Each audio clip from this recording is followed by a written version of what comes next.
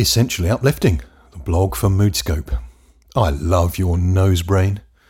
It almost sounds rude, doesn't it? But it's true. We have a part of our brain called the nose brain, the rhinencephalon. Essentially, it seems we're all nosy, and that's quite good news, isn't it? Okay, for a couple of caveats. Firstly, I'm not a neuroscientist, not a professional one. Secondly, I'm not an aromatherapist. Caveats aside, I can read, and I'm massively curious when it comes to anything that might make life better for all of us. So here's what's happened. My eldest son Samuel now works for Scentair. This company specialises in influencing behaviour through scent. I'm really interested in sensory marketing, or neuromarketing as we might call it, especially if we want to sell books and courses.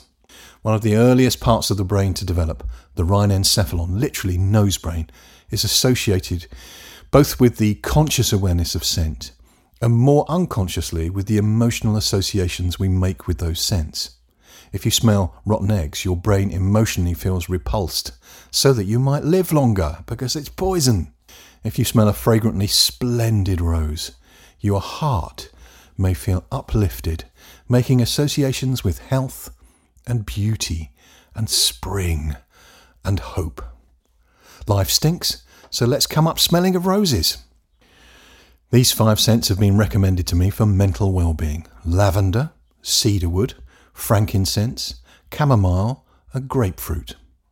Sounds like a bunch of rabbits from a Beatrix Potter story, doesn't it? You'll make your own mind up about what is good for you, but know that what you like may upset your pets or your partner, who could be one and the same, of course. So be very careful. Try this in moderation. Here's what these scents are supposed to be associated with. Lavender is regularly associated with calm, easing anxiety. Lavender at bedtime is reckoned to help some of us sleep better and feel more energised the day after. Cedarwood is stress relieving. It may even boost performance and productivity. Frankincense is associated with peace and comfort. Chamomile is an anti-inflammatory and thus a rebalancing scent. It may even positively affect digestion, hence chamomile tea. And grapefruit, like many citrus scents, is an energizer. So if you were to have a blend of lavender, cedarwood, frankincense, chamomile and grapefruit, you might be in for an amazing day.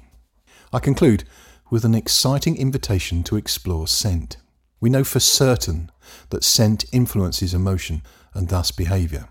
We have a mill near us called Kingston Mill or Caneston Mill, depending on how you pronounce it, the home of parterre fragrances. And I have to say, visiting there is exciting in so many sensory ways.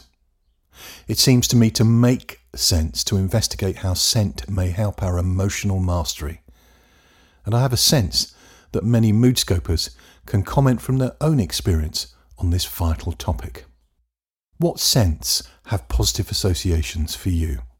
Leave your own insights in the comments that we may all learn together.